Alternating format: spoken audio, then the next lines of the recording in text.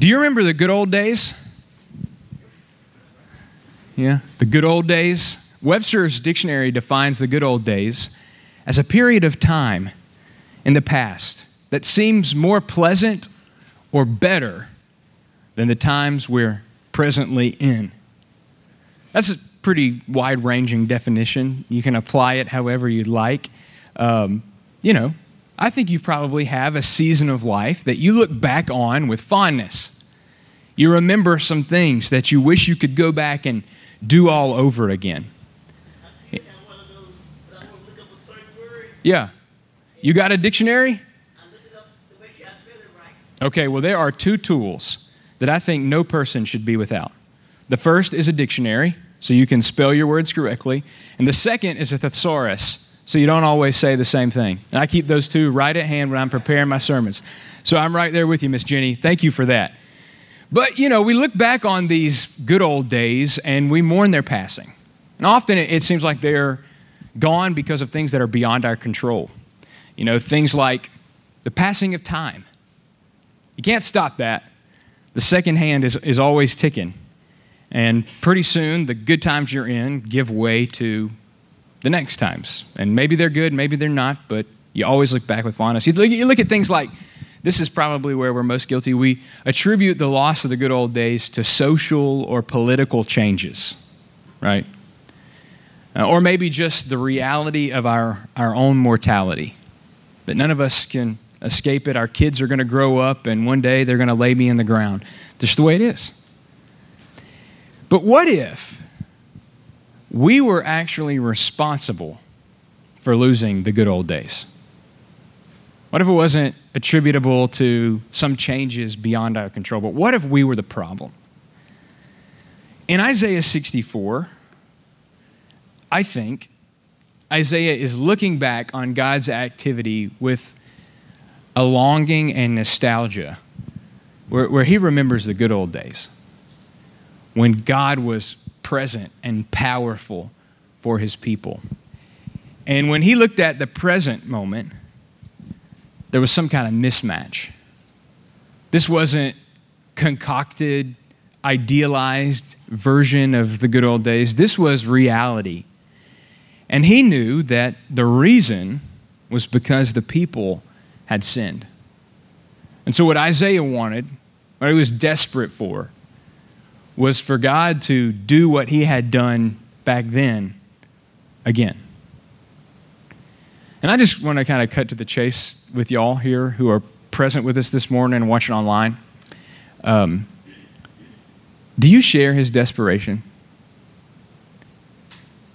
Do you want to see God do now what we've heard about him back then? I don't want to believe that the good old days are all behind us. I want to believe that God has yet to do the most magnificent things that I'm going to see in my lifetime. And so if you share that desperation, if you're like, man, I do not feel close to God, but I want to feel close to him again, you are here for a reason, because we're going to open up this passage and see how we can seek God's presence. Because here's the deal, the price of sin is a loss of God's presence, but he'll come again when we repent. Price of sin, the price of a life of sin is a loss of God's presence, but he'll come again when we repent. And that's exactly what Isaiah lays out here. Isaiah was a prophet who prophesied in Jerusalem in the 8th century BC in a world that was turning upside down. First 39 chapters deal with some historical situations where the king of Samaria, the king of Israel were attacking the kingdom of Judah. They were worried about the Assyrian Empire on the ascendancy. I mean, things were really chaotic, and Isaiah had a front row seat to it all. But the second half of his book is taken up with God's message about the future destiny of his people. A new heavens and a new earth that God was going to establish through his servant, his chosen one, who was going to suffer on his behalf. And Isaiah saw that on their way to glory, the people were going to suffer too.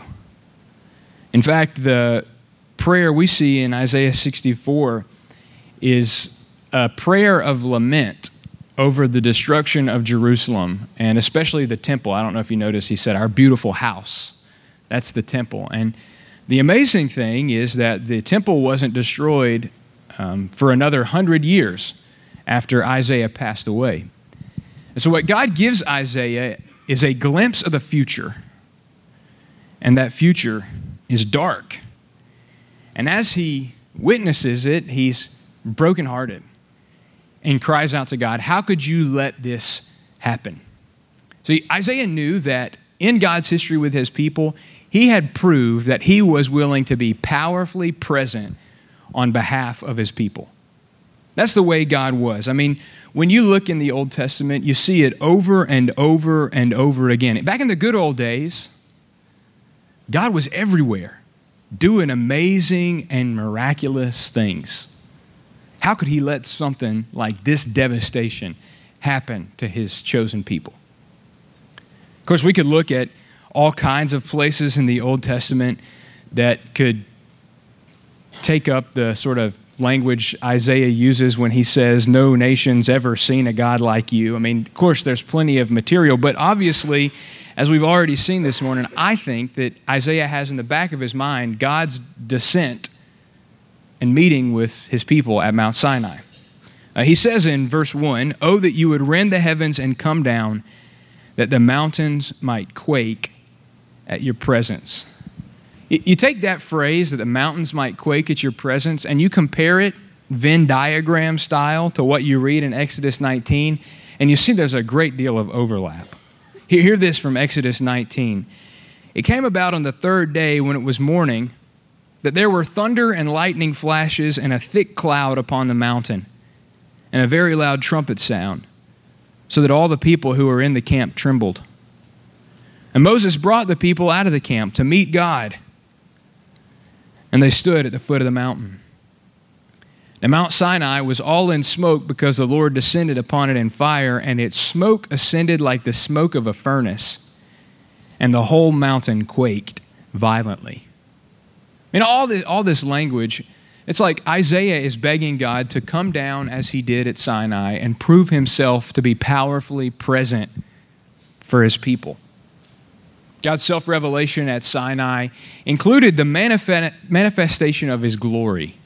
I was reading in Exodus 19 this morning, and Moses and the elders of Israel go up and they see God, and he's sitting on a shiny surface. It's like the most brightly polished marble you've ever seen in your life. They see him. I mean, that is amazing. God's glory displayed to his people.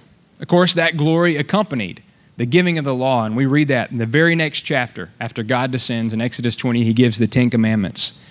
It included the revelation of his covenant name when he hides Moses in a rock and passes by him and allows him to see his back. Right? He announces, the Lord, compassionate, gracious, slow in anger, and abounding in steadfast love. It includes his promise in Exodus 34 to be with his people when they took possession of the promised land. I mean, God was powerfully present. Nobody there at Sinai had any doubts. Is our God with us? Look at the smoke and fire. Hear the trumpet blast. God's here. And Isaiah sees this vision of a desolate Jerusalem and starts to think to himself, hey, I wonder what would have made a difference here. I wonder when all these nations come in and ransack the city, I wonder what could have kept it from happening. Maybe if God had rend the heavens and came down and manifested his glory like he'd done at Sinai, it wouldn't be the people of Israel trembling. Instead, it'd be the nations, because he'd reveal his name. And to his people, he's slow to anger and abounding in steadfast love. But to his enemies, our God is a consuming fire. And that's what Isaiah wishes would happen.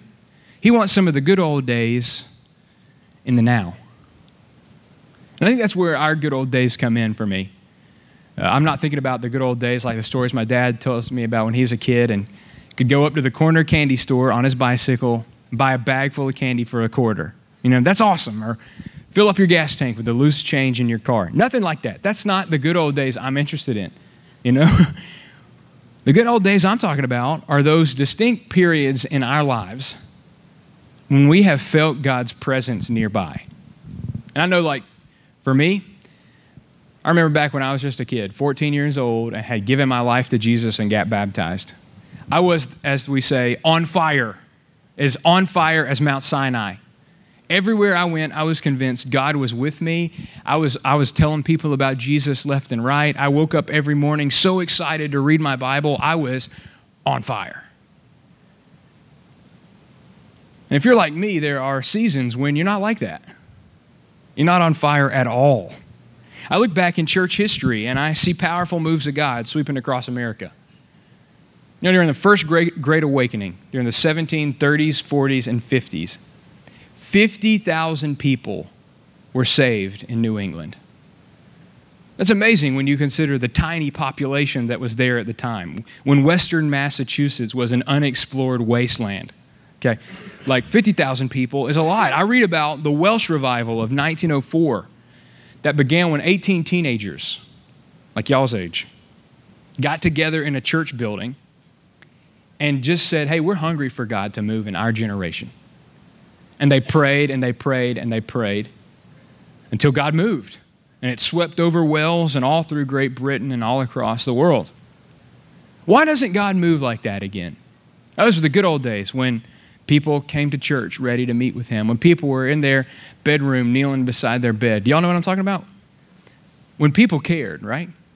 Why doesn't God move like that anymore? I know God doesn't change. What gives? Well, Isaiah shows us in verses 5 and 7 what had changed. He says, you meet with him who rejoices in doing righteousness, who remembers you in your ways. All right, so the past 2 weeks we've been talking about seeking God's presence. Here's the promise. God's ready to meet with us if we delight in doing his will, if we pursue righteousness. But here's the problem. You were angry, for we sinned, and we continued in them a long time. I mean, the sins were so bad to Isaiah, he had to even wonder out loud, is it even possible for you to save a wicked people like us? That's a problem. Isaiah saw that the reason the good old days had passed away is because the people had given themselves to a life of sin, and God can't bless persistent sin. Because he can't do it. He can't do it. In Isaiah's day, the people had all but abandoned their covenant with God. They'd covered over their idolatry and immorality with a thin veneer of routine and ritual, just kind of going through the motions. Isaiah talks about it over and over through his book. Isaiah 58 is powerful. God says, hey, you're going through all your fasts and asking why I'm not hearing your prayers, but is this not the fast I desire? To do justice, to do kindness to the oppressed. That's what God was after. He says in Isaiah 29 that even though they were saying all the right words, this people honors me with their lips, but their hearts are far from me. And according to Isaiah, the price they paid for all this sin was a loss of God's presence. When the heat got turned up around them, God was nowhere to be found. You see, God is perfect. Can we agree on that? God's perfect. He's like pure righteousness, unmixed with anything. James says there's no shadow or variation due to change. I mean, God is just who he is, and he's perfect. And he told his people through Moses in Leviticus 19 that he was calling them to share in his character. He said, you shall be holy, for I, the Lord your God, am holy. And so he gave them his law, his 10 commandments, and he gave them the additional statutes, identifying all kinds of circumstances and situations in which their sinful natures were bound to lead them. And if they would have committed themselves to that righteousness, it would have led them to conformity with his character. But of course, they couldn't. Instead of being distinct from the nations of the earth, they were totally unidentifiable as the people of God. Generation after generation after generation had gone their own way, every one of them like a sheep that had gone astray. Until finally, God handed them over. It was like C.S. Lewis said, there's two kinds of people in the world. Those who say to God, thy will be done, and those to whom God says, thy will be done. That's it. And so eventually the people's commitment to their sin meant that God handed them over to the Babylonians, and they came in and ransacked Jerusalem, tore down the temple until there was no stone left on the other, and left it in a heap of ruins. God can't bless persistent sin. And if that seems harsh to you, it's probably because we are in such a habit of making excuses for our sin. We think, this is how I think about it, right? I think of my sin as mistakes, missteps.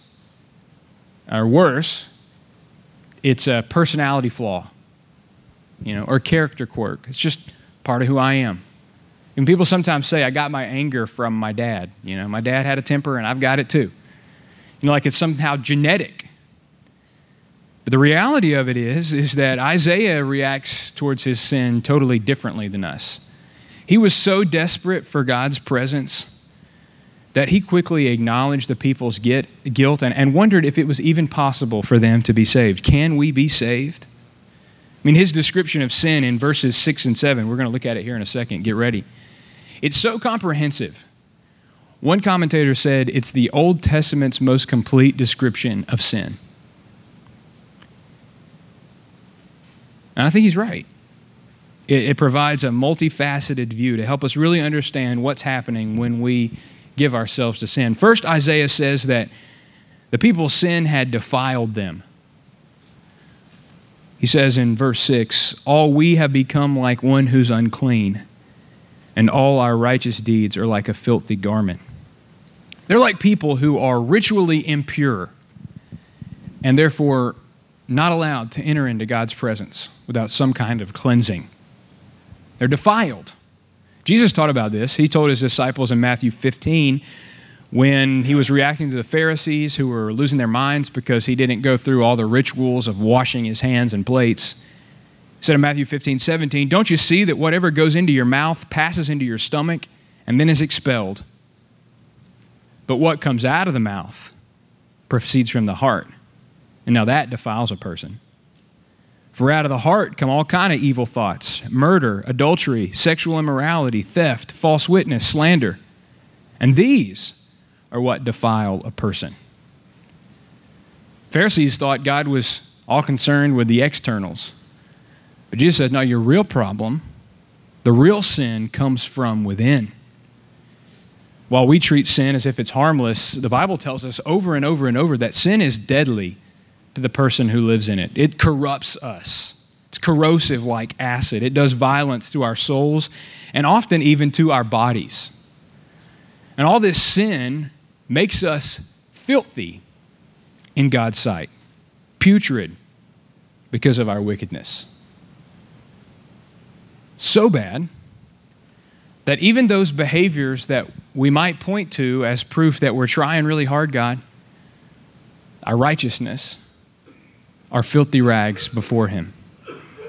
So sin defiles us. Isaiah also says in verse 7 that sin deadens us. The second half of verse 6. All of us wither like a leaf, and our iniquities like the wind take us away. Because of the people's persistent sin, they were dead, like a dried up leaf. Ain't it weird how leaves do that? Beautiful cycle of the year. In the spring, they bud and leaf out. In the summer, they're green. But come fall time, it gets cold out, the leaf withers up and dies, and it falls on the ground, and it's blown everywhere. And Isaiah says sin has the same effect in us. That sin disconnects us from the life-giving source. And whatever we might draw up from the branch, eventually we wither and we die. Psalm 1 says that the person who dedicates themselves and meditates on the law of God is like a tree that's planted by streams of water and always produces fruit, and its leaf never withers. And it says the wicked are not so, but they're like chaff that the wind drives away. Isaiah said their sin had dead in them. They were shriveled up. They're the dry bones of Ezekiel's prophecy. And of course, the New Testament attests to the deadening effects of sin too. Paul says in Ephesians 2 that by nature we're all dead in the trespasses and sins in which we walk. It says in Romans that the wages of sin is death. I mean, God can't bless persistent sin because when we give ourselves to sin, we cut ourselves off from the source of life, which is God himself. And the result, every time, I mean, you try it out for yourself or just think about your life and prove otherwise. Every time you give yourself to sin, it leads to destruction, death, withering from within. But finally, in verse 7, Isaiah does say that their sin made them indifferent to God. It defiled them, it deadened them, and it made them indifferent to God. He said, there's no one who calls on your name, who arouses himself to take hold of you. Well, that's an indictment. Having thrown themselves into a life of sin, God is an afterthought. None of them concerned, none of them shakes themselves out of bed in the morning. Hey, get up, hurry, you need to get up and get with God. No, they had lost interest in him and were desensitized to his leading. So the obvious result was that he had hidden his face from them. Unconcerned with God, he turns his back on them. Isaiah had already talked about this in Isaiah 59. You can go back and read that chapter. He says, behold, the Lord's hand is not shortened that it can't save, nor his ear dull that it can't hear. But your iniquities have made a separation between you and your God, and your sins have hidden his face from you so that he does not hear. For your hands are defiled with blood, and your fingers with iniquity. Your lips have spoken lies, and your tongue mutters wickedness. Listen, God cannot bless persistent sin. And the price his people pay for it is a loss of his presence. Now, I think this is probably one of those places where, and you're quiet, so I'm assuming that you know what I'm talking about. It's one of these places where it hits home. Because sometimes you look at your life and you ask yourself, and maybe even you ask God, hey, God, why is nothing going right for me? Why does it seem like none of my prayers are being answered? We wonder why God doesn't bless us. You know, we look at our nation and we're brokenhearted because there's so many problems that our nation faces. And of course, we know that if people would just commit themselves to God, all those problems would work itself out. That no political party is going to solve our crisis. It's going to take Jesus changing hearts. But of course, we know it, but what do we do about it? For so many of us, we've made peace with our sin, settled into a mediocre life, going through the motions and the rituals. And the church is the worst place of all, unfortunately. Not our church, thankfully. We're the exception to the rule. Of all the places on the face of the earth, our beautiful house where our fathers worshiped you. And the church in America is on life support. Every year, the statistics come out, and you're like, maybe this is the year we turn things around. It's like, no. They tell us now the thousands of churches we would have to plant every year in the state of Texas just to keep up with the people moving in from out of state is mind-blowing. And we want to make a dent in it. For generations, the church has exchanged life-changing encounters with God for events, ministry events.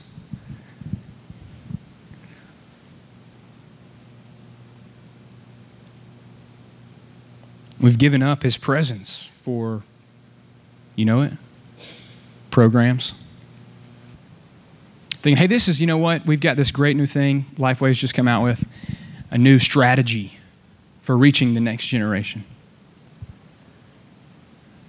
We've got a new plan for the way we're going to start churches all over this country. It's going to be amazing. None of them work. I guess we can't expect God to move with power in our worship services when we're satisfied with going through the motions. That's the lesson I draw. Doesn't matter your strategy or program. If God's not in it, if he doesn't rend the heavens and come down and do what he did before, none of it's going to work. I mean, there are 168 hours in a week. And how many people are content giving God the hour and a half on Sunday morning? You know, I did the math. If the only time you thought about God during your week was Sunday morning from 10:45 to 12 or 12:15 if the preacher goes too long, that's less than 1% of the time in your week. 99% of your time, what's your mind on? I mean, Isaiah knew exactly why the good old days had gone away, exactly why Jerusalem was in ruins, exactly why God wasn't present powerfully for his people. They had given themselves up to defiling, deadening sin that made them totally indifferent to God. And he'd turned his back. And I wonder if our lives aren't lacking God's presence and power for the same thing. You know, have we given ourselves to God consistently, wholeheartedly, or have we given ourselves to a life of persistent sin? Which is, have we made peace with anger,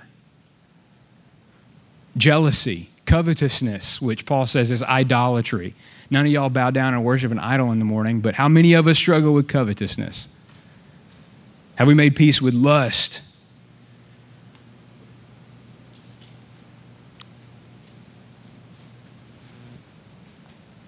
And God can't bless persistent sin. And so that's the cost. The price we pay for a life of sin is a loss of God's presence. Think about it. Just real quick. We'll take maybe 10 seconds prayerfully. Do you know of any persistent sins in your life?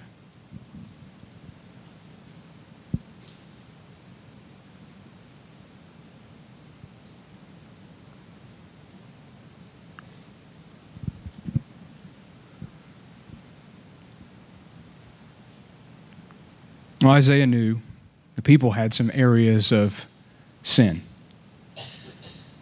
And so what could he do? Right, God's powerfully present for his people in the past, but he's totally nowhere to be found now because we've been living in persistent sin. What hope do I have?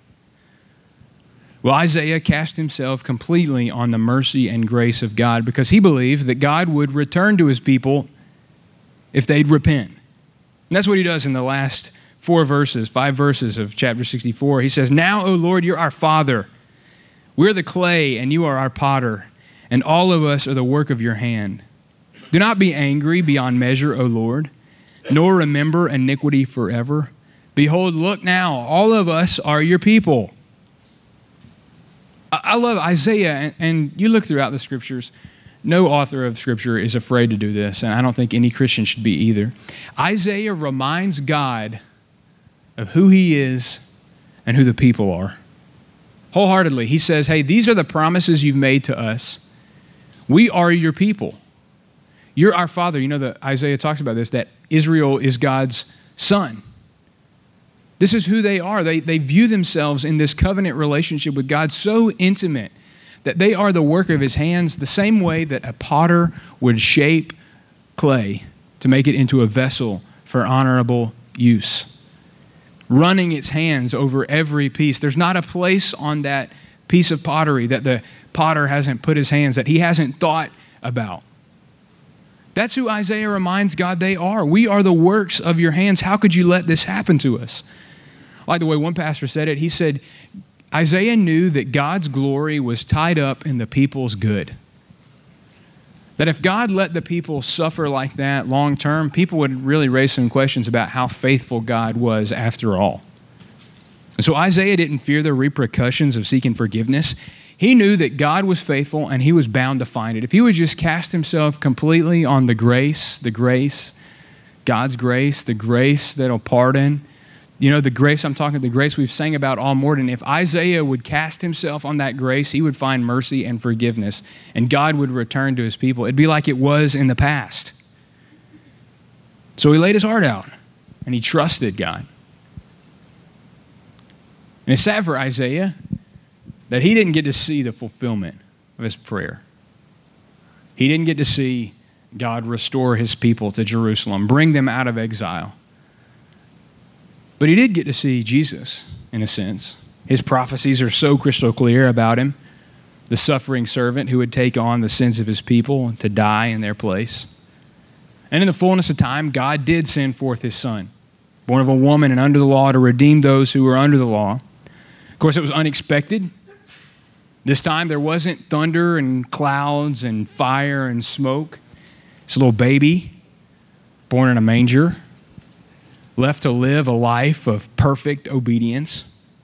Isaiah said in Isaiah 53, he had no beauty that we should desire him. We esteemed him stricken, smitten of God. But he was pierced through for our transgressions and crushed for our iniquities. That's Jesus. Jesus came and lived the sinless life that God's people should have lived, never giving himself in any way to the sin that would defile him. He was perfectly righteous, never giving the sin that would deaden him. He was always sensitive and in tune with what the Father wanted. My will is to do the one of him who sent me. Everywhere he went, he obeyed God. And then in his death, he dealt with sin and its defiling and deadening influence for all time. So the promise of the Bible is if we confess our sins, he's faithful and just to forgive our sins and cleanse us of all unrighteousness. And then, because after 3 days in the tomb, he came out again, raised from the dead, never to die again, he makes a promise that anybody who trusts in him receives from him newness of life. They're born again. The deadening influence of sin erased so they can offer themselves wholeheartedly to God as instruments of righteousness. And someday, we believe, he's going to bring us to live with him forever, right? In a new heavens and a new earth, and a body that's immortal and incorruptible, free from the deadening influence of sin once and for all. But for now, we have his Spirit, his ongoing, personal, and powerful presence, not outside of us, on a mountaintop to point to and look at, but within us, to lead us and guide us and to work in us to create hope, Paul says in Romans 15, to transform us into his image in Romans 8, that always the Spirit is bearing testimony with our spirit that we're sons of God and we cry out to him, Abba, Father. We have God with us now. And so, church, the good old days aren't God's final word in our lives or church. Better things, greater things are coming. For no eye has seen, nor ear heard, nor the heart of man imagined what God has prepared for those who love him. Doesn't matter how far you've drifted or how badly you've fallen, though the price of sin is a loss of God's presence, he'll return again when we repent. Will you bow with me this morning as we pray?